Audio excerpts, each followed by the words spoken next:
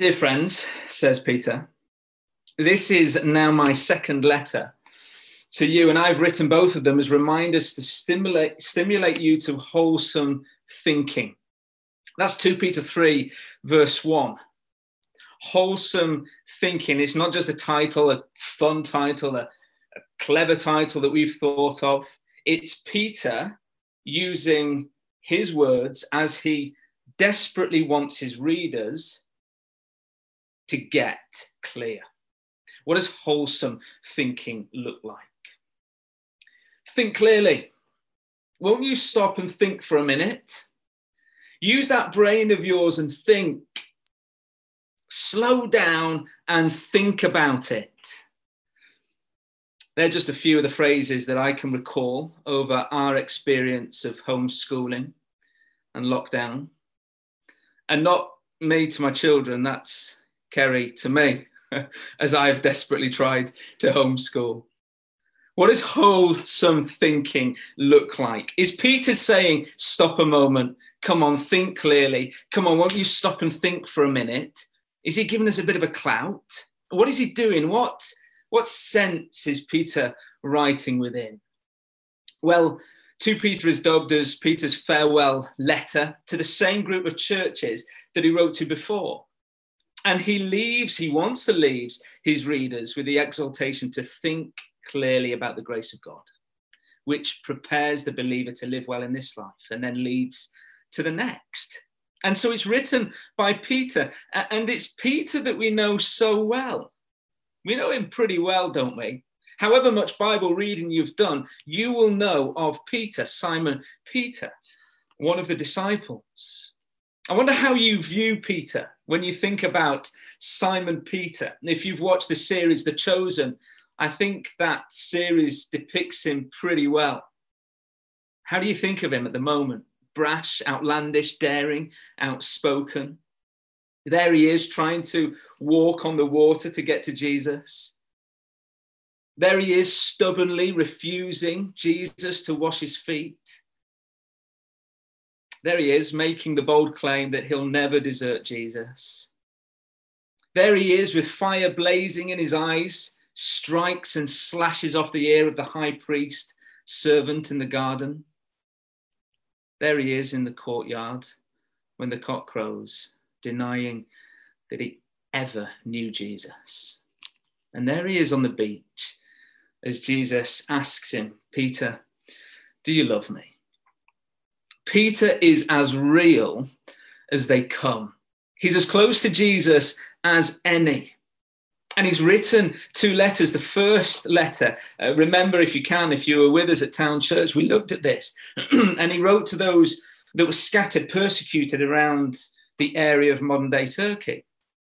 And that book was all about the pressures from outside, bearing, heavy, persecuting, scattering those Christians.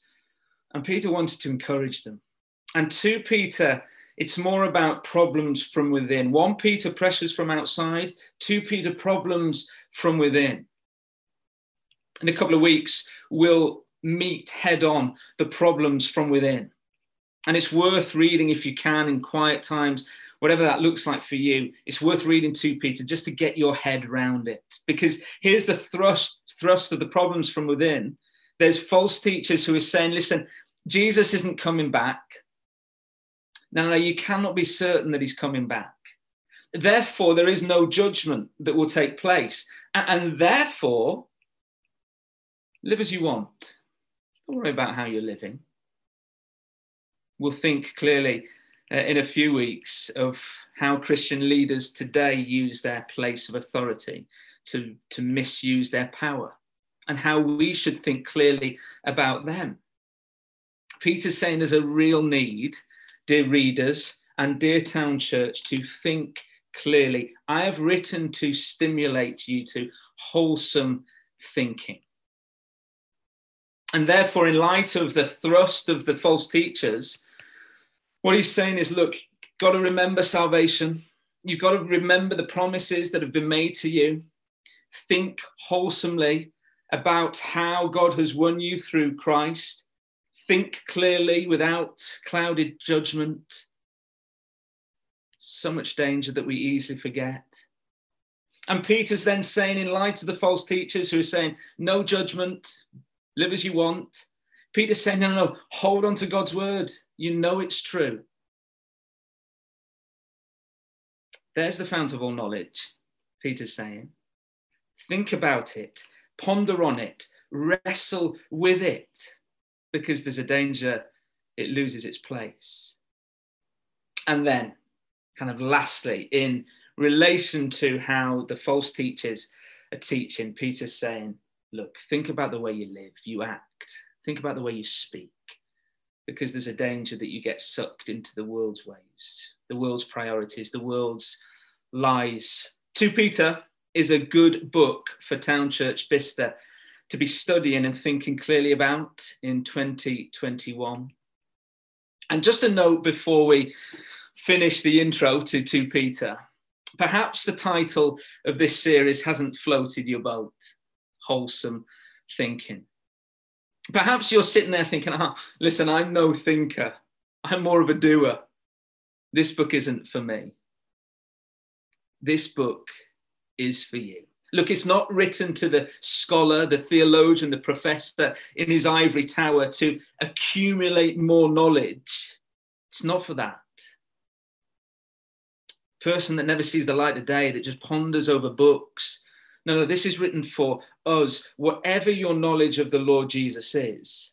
It's for us to think more clearly so that our wholesome thinking changes the way that we live. Think more clearly, not puff ourselves up with more and more knowledge. Think more clearly. And so tonight, let's have a look in 3 smaller sections as Josh has read it for us. Here are the headlines if you want. We're going to remember the way into salvation, verses 1 to 4. We're going to know the way on in salvation in verses 5 to 9. And then we're going to look forward to the end goal of salvation in verses 10 to 11. That's where we're heading. So let's dive in. 1, remember the way into salvation. Let's go verse 1. Simon Peter, a servant and apostle of Jesus Christ, to those who through the righteousness of our God and Saviour Jesus Christ have received a faith as precious as ours. Look, here's how Peter starts. He lays down his credentials. It doesn't come at the end of normal letters as we send them today. Well, we never send letters, do we? But at the bottom of emails, there's your credentials, whatever they may be, just your name or your job title underneath. This is how letters were written in those days. The sender writes the name, and here's the credentials. Writes the name right at the beginning. And he says, look, I'm a servant and I'm an apostle. The word servant there, the Greek word doulos, is slave. I'm actually a slave and an apostle. An apostle is one commissioned by Jesus to speak with authority of Jesus. So it's a funny combo, isn't it? I'm a slave to Jesus. Look, I just desperately want to serve him with all my being. And yet I've been given authority by him to speak good news from him on his behalf. He's bound to Jesus. And yet he's one who's given apostolic authority. And see how then he addresses those who he writes to. He uses salvation language to those who, through the righteousness of our God and Saviour, Jesus Christ. That's who he's writing to. In 1 Peter, we've said it, they're scattered, they're persecuted. We don't know of their exact situation in light of that persecution, but what we do know is that there's trouble from within. We know that. And so right at the beginning, he's making this pretty certain and obvious. He's saying, do not forget, look who you are. Remember who you are. Do not forget what has happened to you if you trust in Jesus. And so easily that can happen to us. Don't forget, says Peter, the righteous nature of the perfect Son of God, Jesus Christ, has provided the basis for my faith. Don't forget that righteousness. His perfect nature is now my standing before a holy God. Don't forget that. We've talked often about that great exchange, and Peter, without writing this exactly, he just assumes that they know it. To those who, through the righteousness of our God and Saviour, Jesus Christ.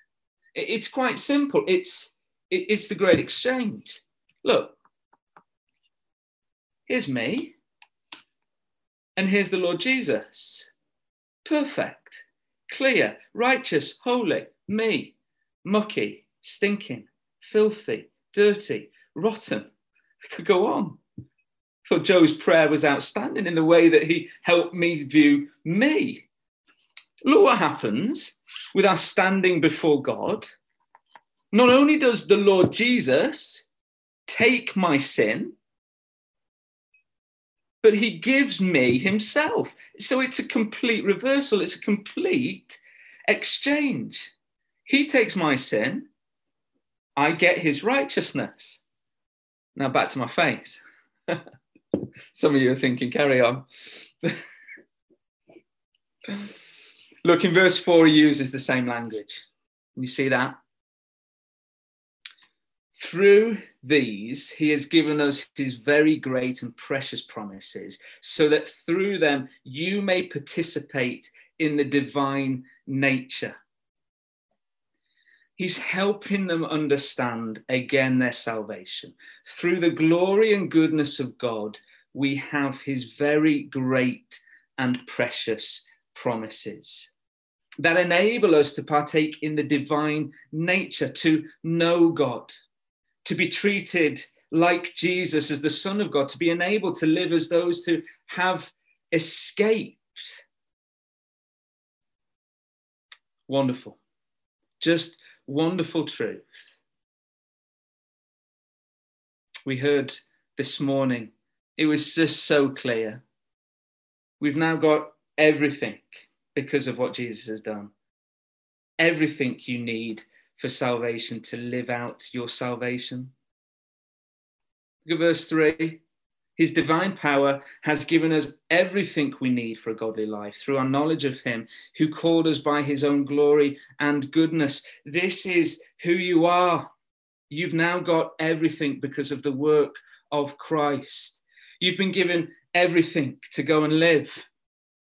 And perhaps you're sitting there thinking, yeah, but you don't get what I'm going through at the moment, Lanx. You don't get what work is like for me. It's a real struggle. You don't get what lockdown has looked like with family, with children. Look, you don't get the loneliness that I'm feeling. I don't get that. I want to confess, there's no way that I get a situation. There's no way.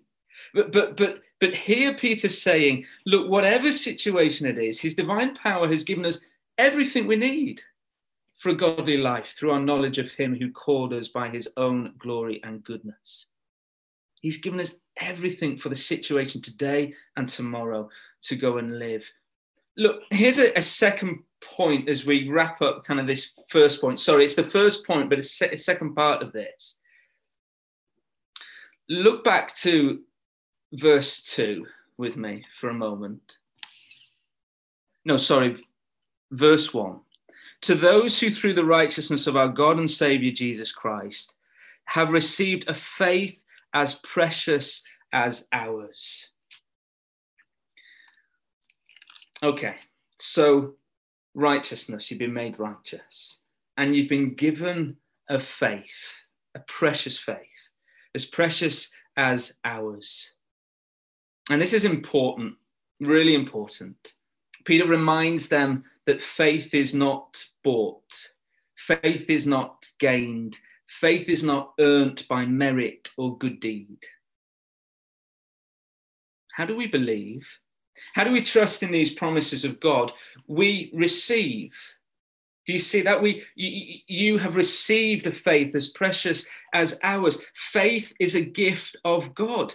Peter calls it a precious gift, and it's a leveler as a gift. Jewish Christian, Gentile Christian, which Peter has dealt with before. He's saying this precious gift, whoever you are, It's like ours. It's the same as ours. And it confirms our status as people of covenant community. Those who receive these very great and precious promises. Throughout these verses, Peter uses the word called. You've been called. Faith is received and you've called. We see it in verse 3, we see it in verse 10. And it's a crucial word that's so linked to receiving faith. You've been called. It's not like a call of an owner of a dog. Sometimes the dog comes, sometimes it doesn't. Now, some of you dog owners will be like, oh, that's not like me. When I call, it comes every time. But when I'm out running, usually 9 times out of 10, when the owner calls the dog back from chasing me, he doesn't bother. He carries on chasing me. And Peter's not using this kind of, you were called and will you come or won't you? No. When you received faith, Peter's saying that it's an effectual calling, that you can't help but move. You can't help but be drawn to God. It's the call of God on my life that I couldn't control. It's the time he pulled me to himself, the time he gave me the gift of grace. I just listened. I just received. It's like he had me on the lead. Dog owner that has the dog on the lead, he just pulls it and it comes. That's calling. That's the gift of faith. And Peter's saying to his readers, to us at Town Church, this is who you are. And then in verse 2, he says, grace and peace be yours in abundance through the knowledge of God and Jesus, our Lord. Because that's what you've got. That's what I've got. Think clearly about your salvation. Remember the way into salvation. Is Peter's first punch. Good punch, friendly punch, encouraging punch to the readers that he's writing to. I'm going to stop for 30 seconds so that you would consider, if you're a Christian, what he has done.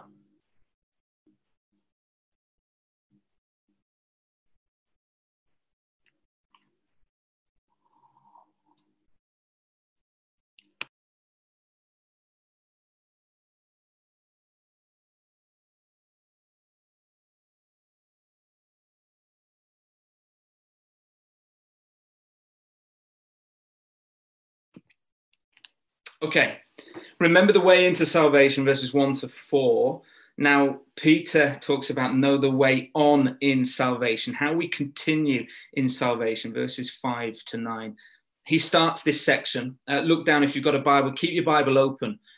Do please. He starts in verse 5. He says, look, for this very reason, make every effort to add to your faith. For this reason, what reason? Well, now you participate in the divine nature, you are his through the gift of faith. You see that now because of the gift, for the reason then of this gift. Now what?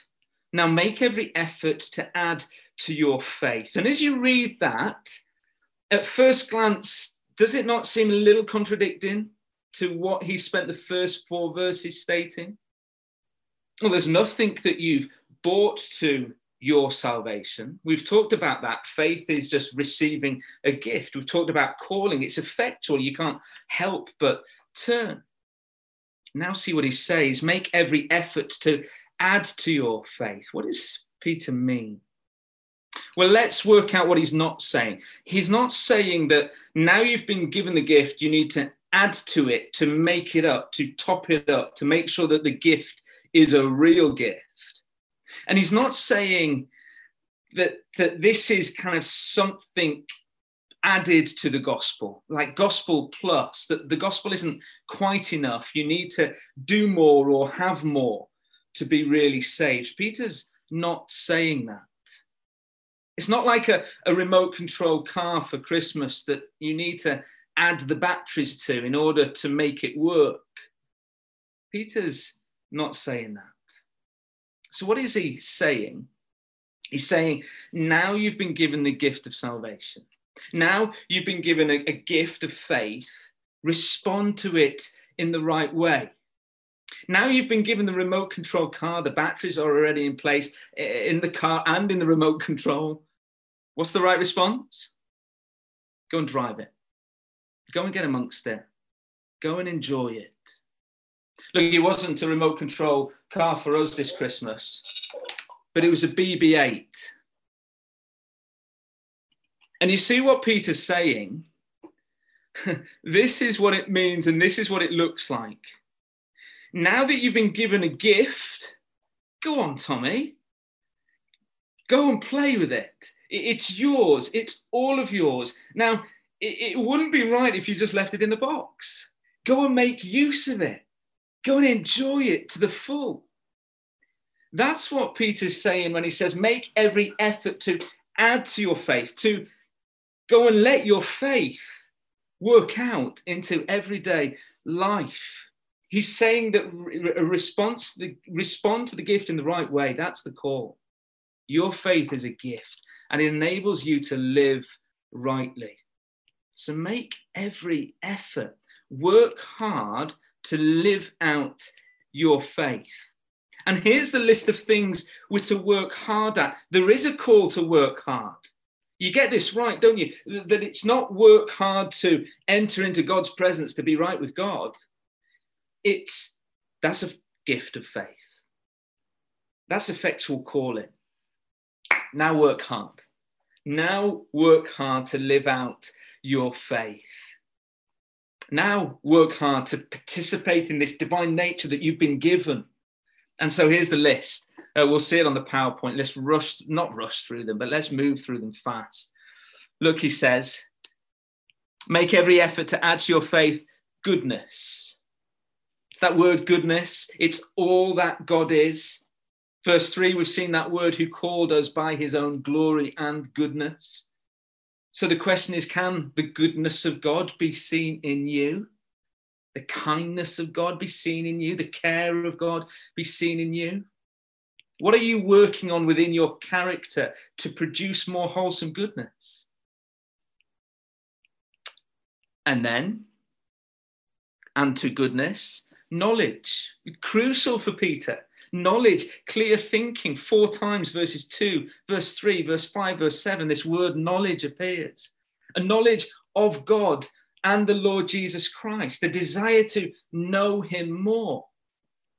It could be that you need to know more of him, but probably Peter's saying that it's more to grow closer to him as you get to know him better, to walk with him as you know him more.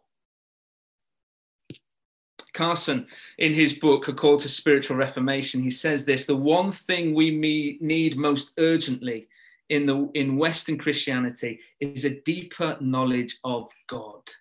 We need to know God better. How is your walk with God?